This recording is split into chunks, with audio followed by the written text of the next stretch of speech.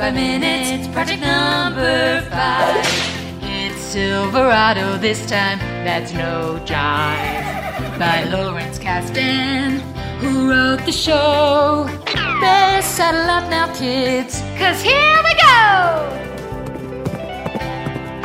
Howdy, partners, and welcome back to another episode of the Silverado Minute Podcast. Each week, Movie by Minutes hosts examine the criminally underappreciated 1985 Lawrence Kasdan directed Western Silverado. 1 minute of screen time per episode. I'm your host this week. I'm continuing hosting this week. My name is Paul Francis Sullivan. Please, I'm imploring you to call me Sully. I am an experienced podcaster, so please follow my lead. I was the host of the Bull Durham Minute podcast, which was a movie by minute podcast based upon my favorite baseball movie of all time, which is Bull Durham. I'm also the host of the Locked On MLB podcast, which is about baseball. I previously was the host of the Sully Baseball Daily podcast, and I've been a television producer, a filmmaker, a special education teacher, a stand-up comic. I've done a lot of things. I've sampled a lot of things from the creative buffet and the life buffet. But today we're going in and talk about minute 62, which begins with a flash frame of Linda Hunt, Brian Dennehy, and Kevin Kline at the saloon. And then we go to Ezra walking towards the stream, and it ends with the posse surrounding Ezra, and Ezra claiming that his son is off to town, and the posse saying, "That's too bad." Well, let me tell you what's not too bad, is the introduction of my guest. I'm in California, he's in Colorado. We've known each other for a very, very long time. Our lives are somewhat different now. When we first met, he had one of those beautiful, shocking heads of red hair. And now he could be Lex Luthor, but that's just fine because he's not Lex Luthor. He's not an evil genius. He is brother Scott Michael Pomerank, all the way from Colorado. How you doing, brother? I'm doing great, Sully. It is fantastic to be with you. It is always great to talk with you, but I'm not sure that ever more so than when we are now discussing a movie that I have been a near lifelong fan of. Yeah. Well, by the way, when I say brother Scott Michael Pomerank, I'm not trying to act cool. That is your title. Maybe tell people what that title means. I'm not going to dwell upon it, but I find it fascinating. Father David is a regular on the Indiana Jones Minute, so we're bringing in brother Scott Michael. Tell people what that title is and how you've devoted your life. Yeah, so that means that I am a friar. Like you may remember Friar Tuck from Robin Hood stories, or any of the various friars who show up in Shakespeare. Or baseball fans know the San Diego Padres, so you'd fit right there in. You go. Yeah. So I am in vowed religious life in the Brotherhood of St. Gregory, which is a religious community in the Episcopal Church. And it means that I have taken vows to devote my life to God and love for God's people and service to God's people and prayer and meditation. And so it's a little different from someone like Father David, who has ordination vows. He is an ordained priest in the Roman Catholic Church, and I am a lay brother. But it's one of the best things I've ever done with my life, and I'm thrilled because you and I have known each other since the 80s. We went to high school together, just so to put a spike on this. And we've known each other for a long time. And this is as happy as I've ever seen you. You're raising a wonderful family out there in Colorado. And you're glowing. I could see it. You're glowing. And it's not just the light hitting your head, right? It's your I could see your happiness, and you and I have taken very strange turns in our lives where we've devoted ourselves to other people in ways that probably, like, you've devoted yourself to the Brotherhood of St. Gregory. I'm saying that correct, right? Yes. Yes. Okay. And I've devoted myself to becoming a special education teacher, focusing on children with moderate to severe needs on the autism spectrum. Yeah, and I have never been clearer that this is what I'm supposed to be doing. Mm-hmm. And mainly for the money, the fame, fantastic education money. But we're both doing with our lives what we should be doing with our lives, and I think I think I'm happy for both of us. Yeah, me too. Now, when you and I met, I want to set this up. We're going to get to Silverado in a second, but you and I met at a very interesting point for film lovers. This was before you could just, hey, I think I want to watch a film, so I'm going to raise my thumb 1/4 of an inch, lower it 1/4 of an inch, and any film in the world is going to be on an Amazon or Netflix or whatever. You and I were the film guys in our high school. Right. We were the ones making, everyone with an iPhone and iMovie on their laptop makes a video now. We were making videos when it was gigantic bazooka size camcorders, and you had to edit it by setting up 2 VCRs that would play, record, pause, right, unpause, and you basically had to ride it like, I made one mistake, I have to start the whole thing again. Yeah. And we went to high school together in the San Francisco Bay Area, where there were a ton of art house films, and this was that wonderful age, kind of before Miramax took over everything in the independent film world, where there was just a lot of really cool indie films that were coming out. I think you and I saw almost all of them. And like you and I gravitate towards it because we both loved classic movies. And so we wanted to see great classic movies together. And before the internet thing, like you had to find film geeks like us. And it was, I just remember just countless days in high school, you and I just watching really good movies. Yeah. We wanted to see the classic films and the films that we knew or we guessed were someday going to be considered classics. Right. And so many of those movies that were coming out right then felt like, oh my gosh, these guys are rewriting the rules and reinventing this medium. And these are the films we're going to be talking about. Yeah. 20, 30 years from now. And now, you find film lovers in online, on Twitter, or wherever. But here it was like, it was kind of like landing on a desert island and finding someone else who likes what you like. It was so rare. And you and I both made our own videos that we made, and it was fun. Like you and I were the film guys in our high school, and I just there was a theater. It still exists. I don't know if it's open yet in COVID. We talked about this when you were a guest on the Best Years of Our Lives Minute, which was the previous movie minute project that I was involved in. But there's a theater called the Stanford, which played nothing but classic movies, like old time classic movies. And you and I saw a bunch of movies there.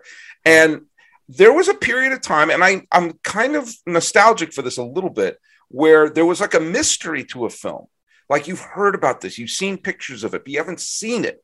So there was this build up to, I found it at this video store, or it's playing at this revival house. So there was this sense of, I've always heard about this film. I've never got a chance to see it. When I went to New York, I was constantly at the film forum where they were showing reviving films like that.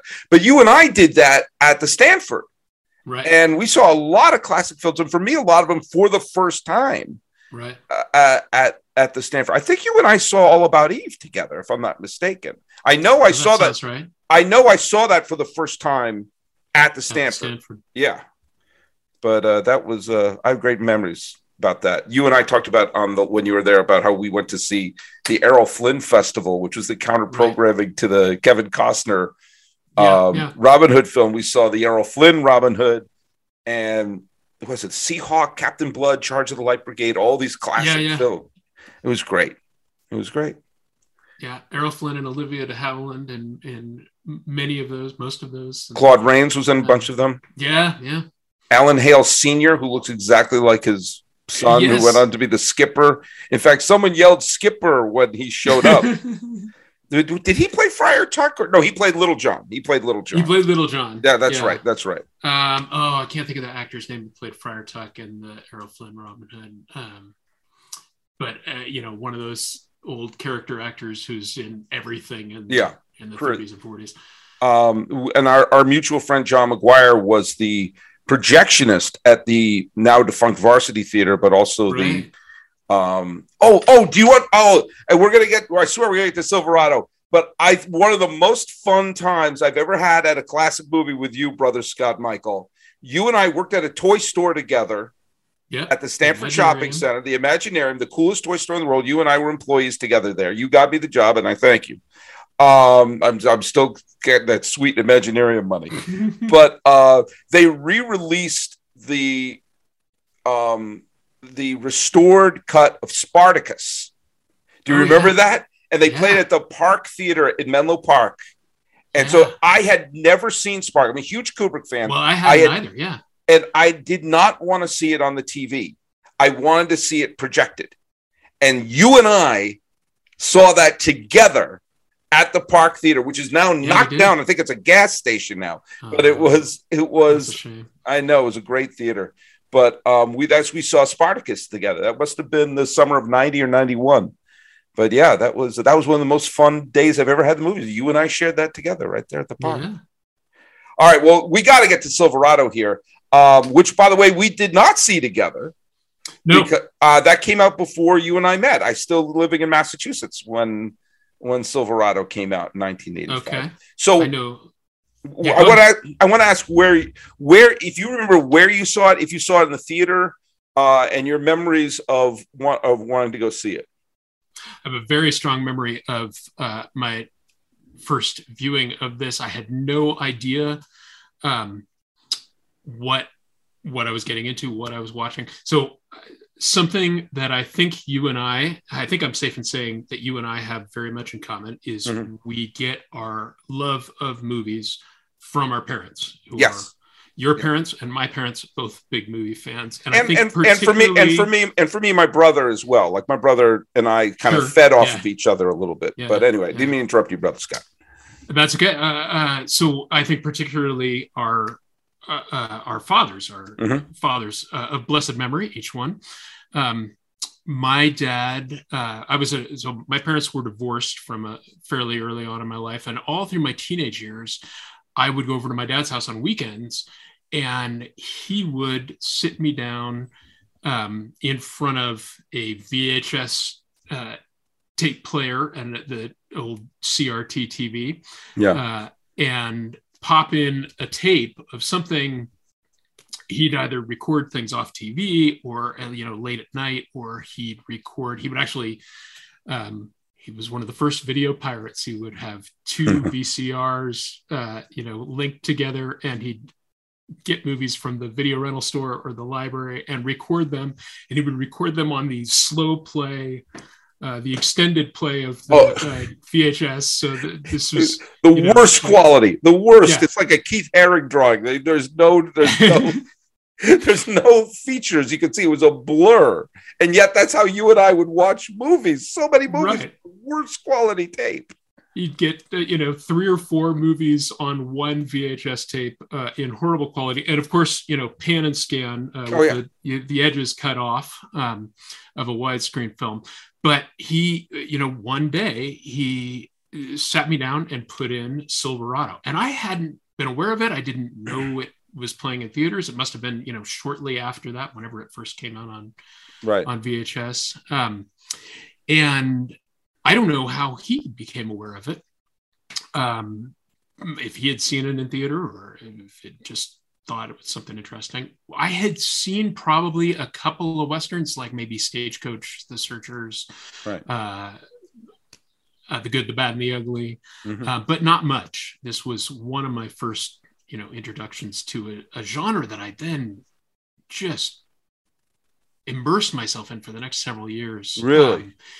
And I just remember sitting there, and that opening scene, which is not our minute, but that like anybody who's in this podcast has presumably scene, that the dark cabin, the pan around the room, and then, everything goes to hell and Scott Glenn flips up the shotgun. And that's just such an amazing sequence. Right. And the cabin door opens and you're on top of this gigantic cabin, or this gigantic canyon.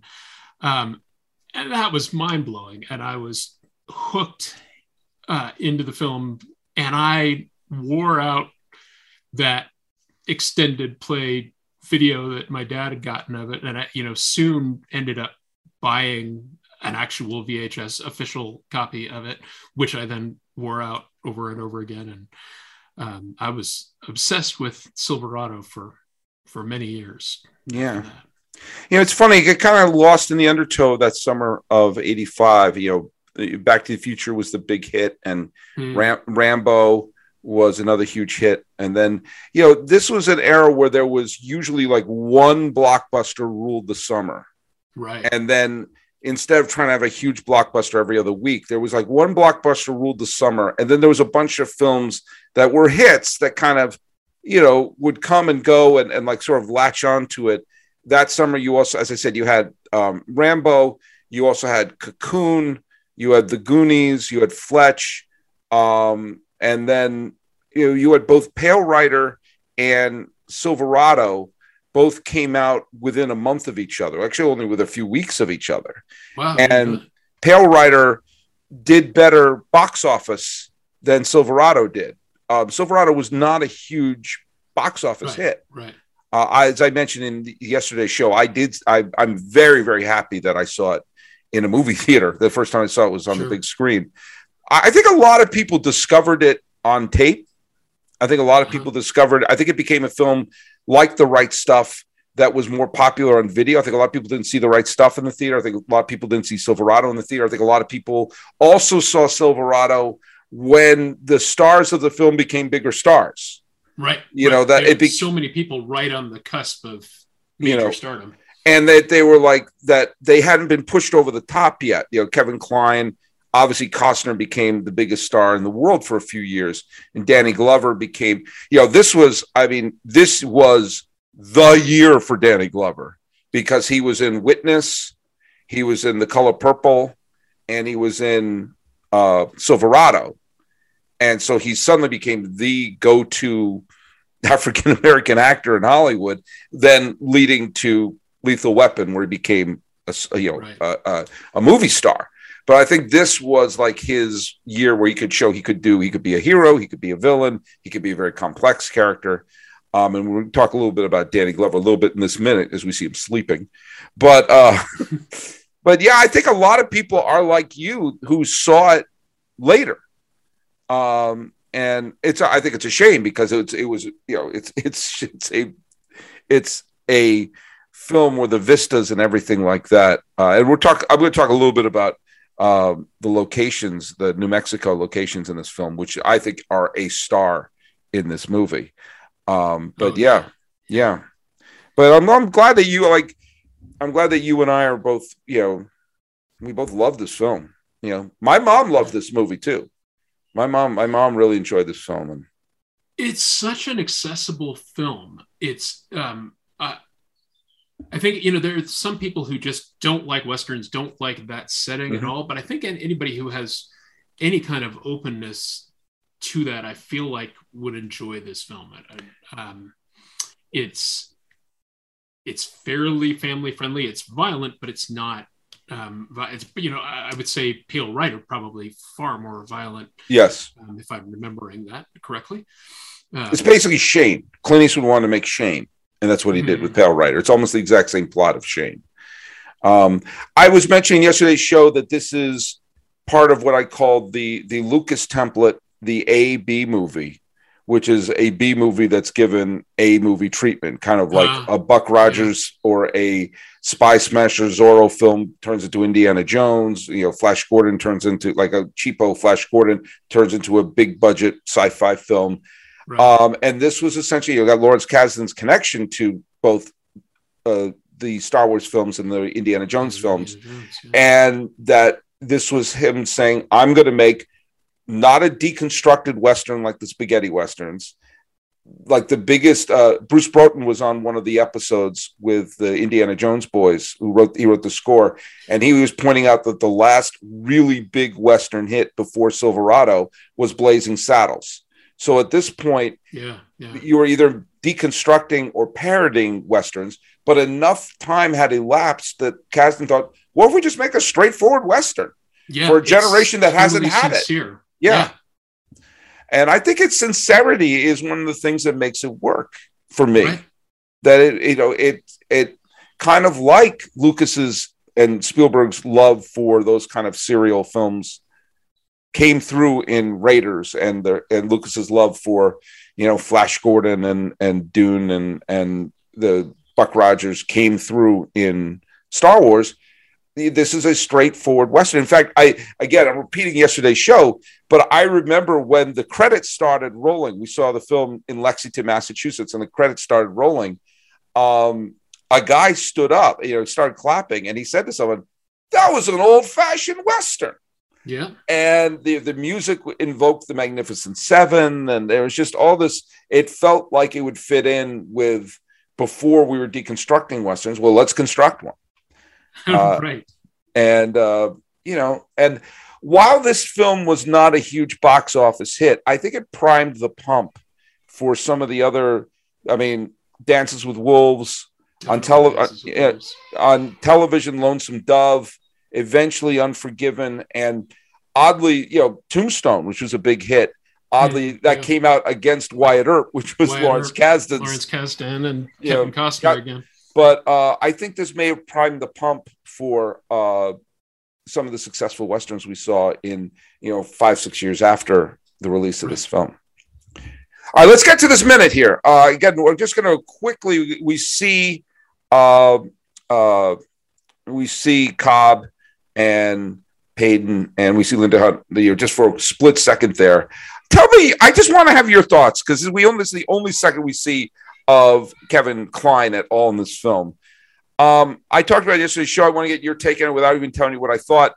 What is your thoughts of Kevin Kline being cast as the best gunshot in the West? What do you think about that bit of casting there? Are you hearing the background noise? I don't care. There's kids. Okay. He's got kids. You'll hear my dog. It happens. So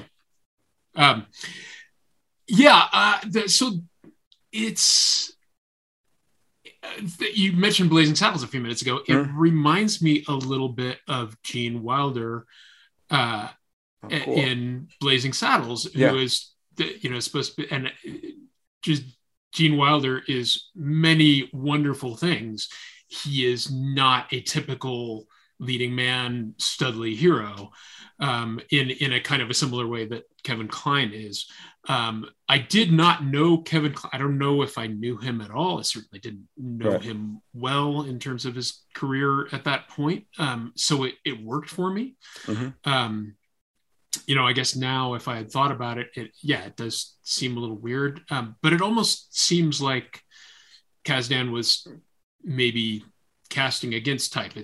Like you could have had Costner in that role, you could have had Scott Glenn in that role, but instead you have Kevin Kline, who's sort of a more cuddly guy with a beard who is talking. That Kasdan had just done The Big Chill. If you'd cast Tom Berenger in this role, that probably would have been more like the more likely character. But right. Anyway, I didn't mean to cut you. What he totally sells on is his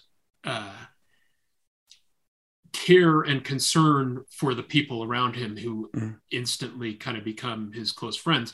Certainly Scott Glenn and Kevin Costner, the brothers there, and Linda Hunt, who like some of the plot of the movie hinges later on his care of Linda Hunt. And Brian Dennehy has that monologue later in the film talking about how much Kevin Kline's character cares about the dog. Yeah, the dog, yeah.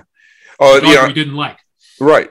Well, Payton and Stella, the Kevin Kline, Linda Hunt characters, are the closest thing we have to a real romance in this film that we care about. I know that Peyton makes Google eyes at Rosanna Arquette, but the real closeness comes with Stella. That to me is a much more interesting, romance between them. Absolutely. All right. I had no idea when I was watching it as a teenager, I was really baffled by that love triangle with Rosanna Arquette. And, now watching the film as an adult, it's like, okay, clearly something was cut out. They've made some cuts in that story, but it's funny to recognize that as an adult watching the film. Because that just kind of doesn't make sense as it is. Yeah.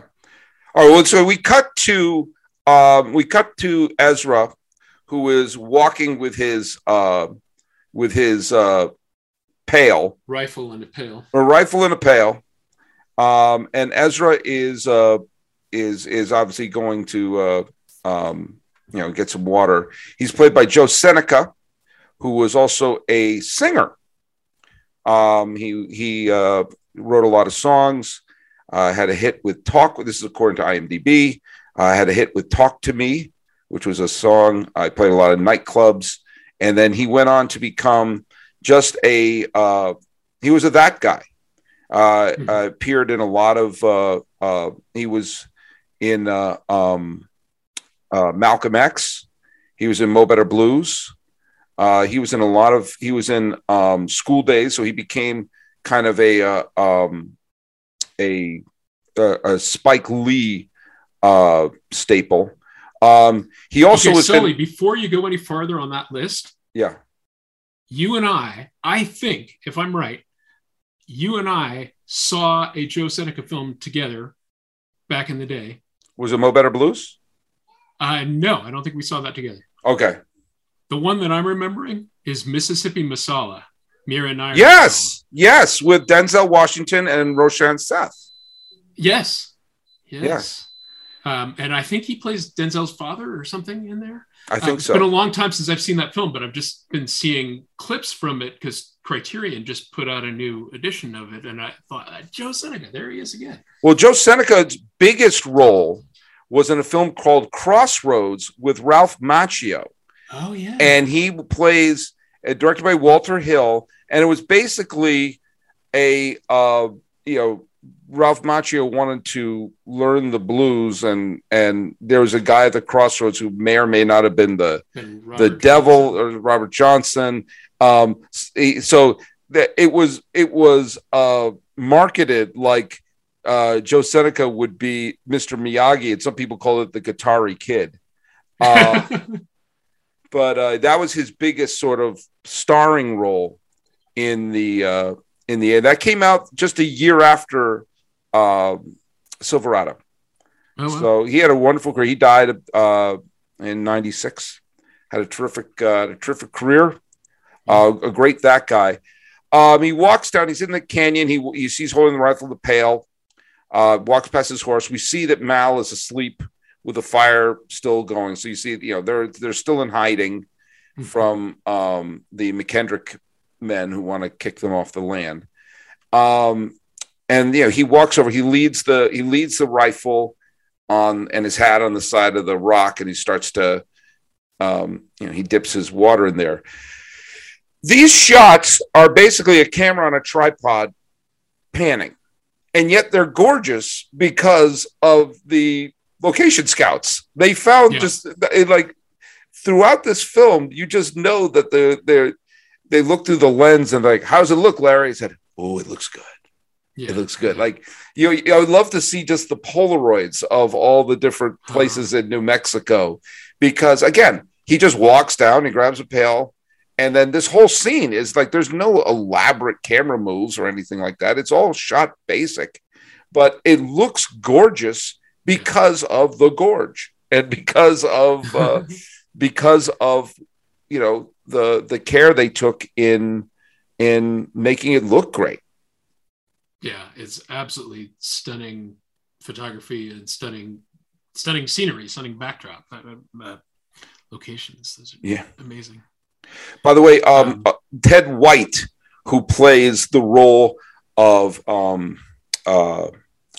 Hoyt, who is the main person staring him down. Again, that guy and like a goon in a lot of things, including Tron.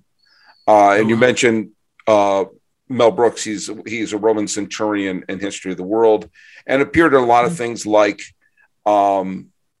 Starman and Blue Thunder and Romancing the Stone, usually as thug cop. He was in one of the Friday the 13th movies. He was Jason. Really? Yes, he was Jason Voorhees in Friday the 13th, the final chapter. So I guess there you go. He appeared also in a film called Hot Pursuit, which was a deliberate ripoff of The Sure Thing, even starring John Cusack, and also with Jerry Stiller and Robert Loggia. And that film, which is a cheesy 80s kind of dirty comedy, which is directed by Steven Lisberger, who had previously directed Tron. So there you go. That was an amazing full circle. You did. That was not how you thought that sentence was. Did not see that coming. No. All right. So what I love here, it's quiet. You hear the click.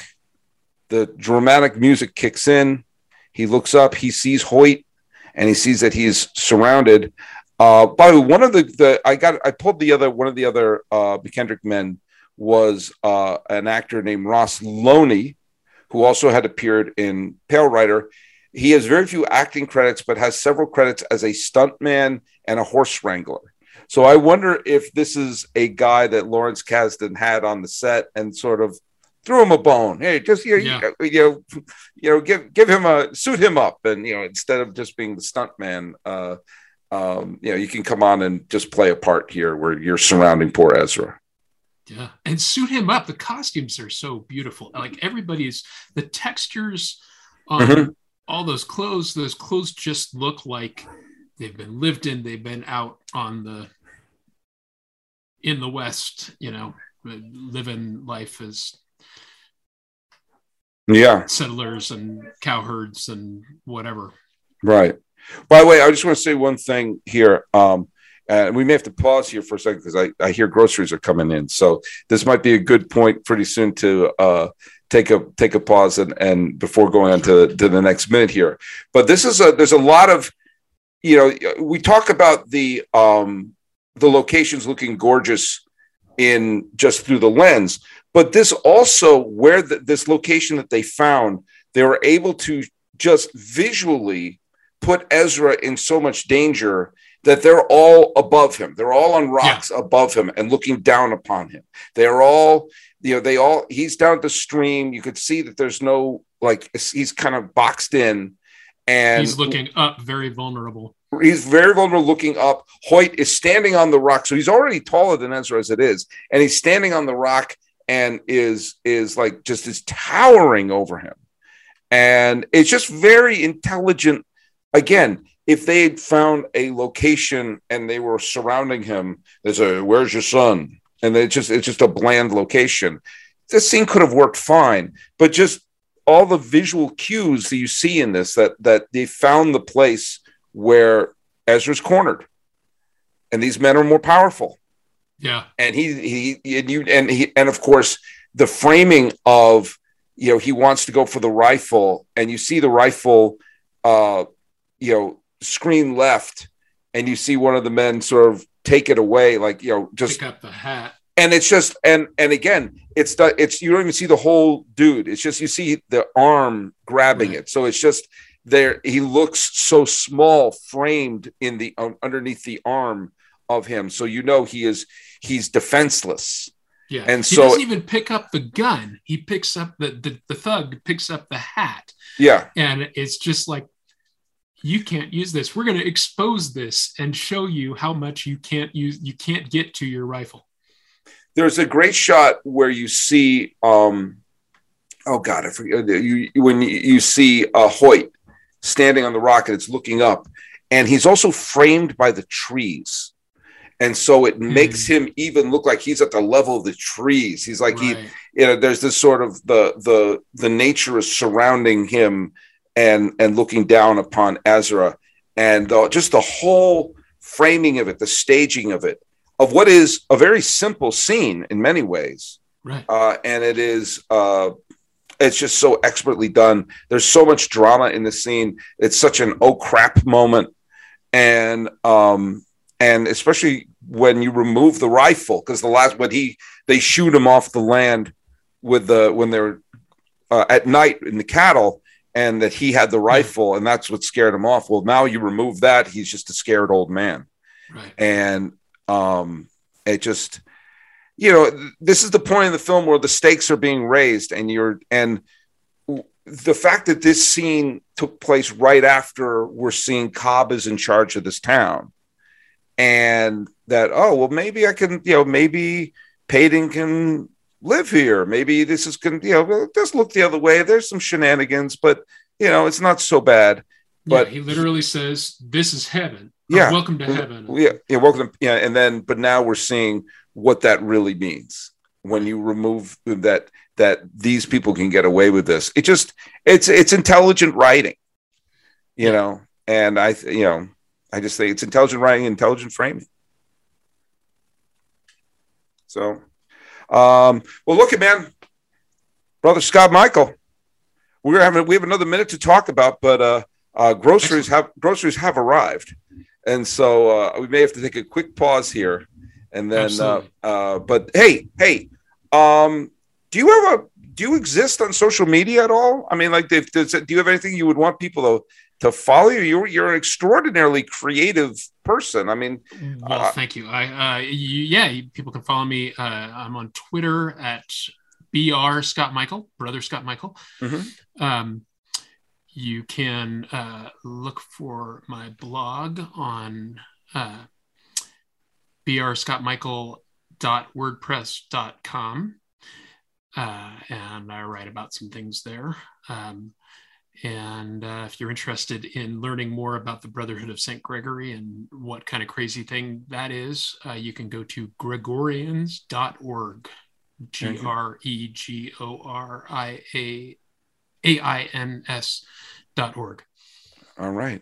And you're not going to do any Gregorian chants, though. Is that in the cards, or? Not at the moment, but that is the St. Gregory the Great. Okay. He is the person under whom Gregorian chant was invented. Well, there you go. At least codified. You can follow me at Sully Baseball on Twitter, Sully Baseball Podcast on Instagram. You can follow my YouTube channel, which is Sully Baseball. You can see the in memoriam videos that I produce every year for the baseball players who have lost. You can also follow my podcast, which is Locked On MLB. I'm not sure when this is dropping. Who knows? This could be in the middle of the pennant race, or this could be some other, maybe baseball season's over. I'm not 100% sure. But if you're a baseball fan, check it out. You can also go back and listen to the Bull Durham Minute if you want to hear me talk about that. And also, Silverado Podcast, the Silverado Minute Podcast, is available on Apple Podcasts, Spotify, Google Play, or at the main site, which is silveradominute.com. Also, check out the Midnight Star, the Silverado Minute Listeners Saloon on Facebook to interact with some other hosts and just some good fun chatting about stuff. And follow us on Twitter at Silverado MXM. And check out all the great Movie Minute podcasts. You can find them at moviesbyminute.com. Well, what's going to happen? If the poor Ezra in the stream, we're going to find out the next minute. And Brother Scott Michael will be returning for the next minute, which will be minute 63, I believe, of Silverado. So come join us next time here on the Silverado Minute. Yeah!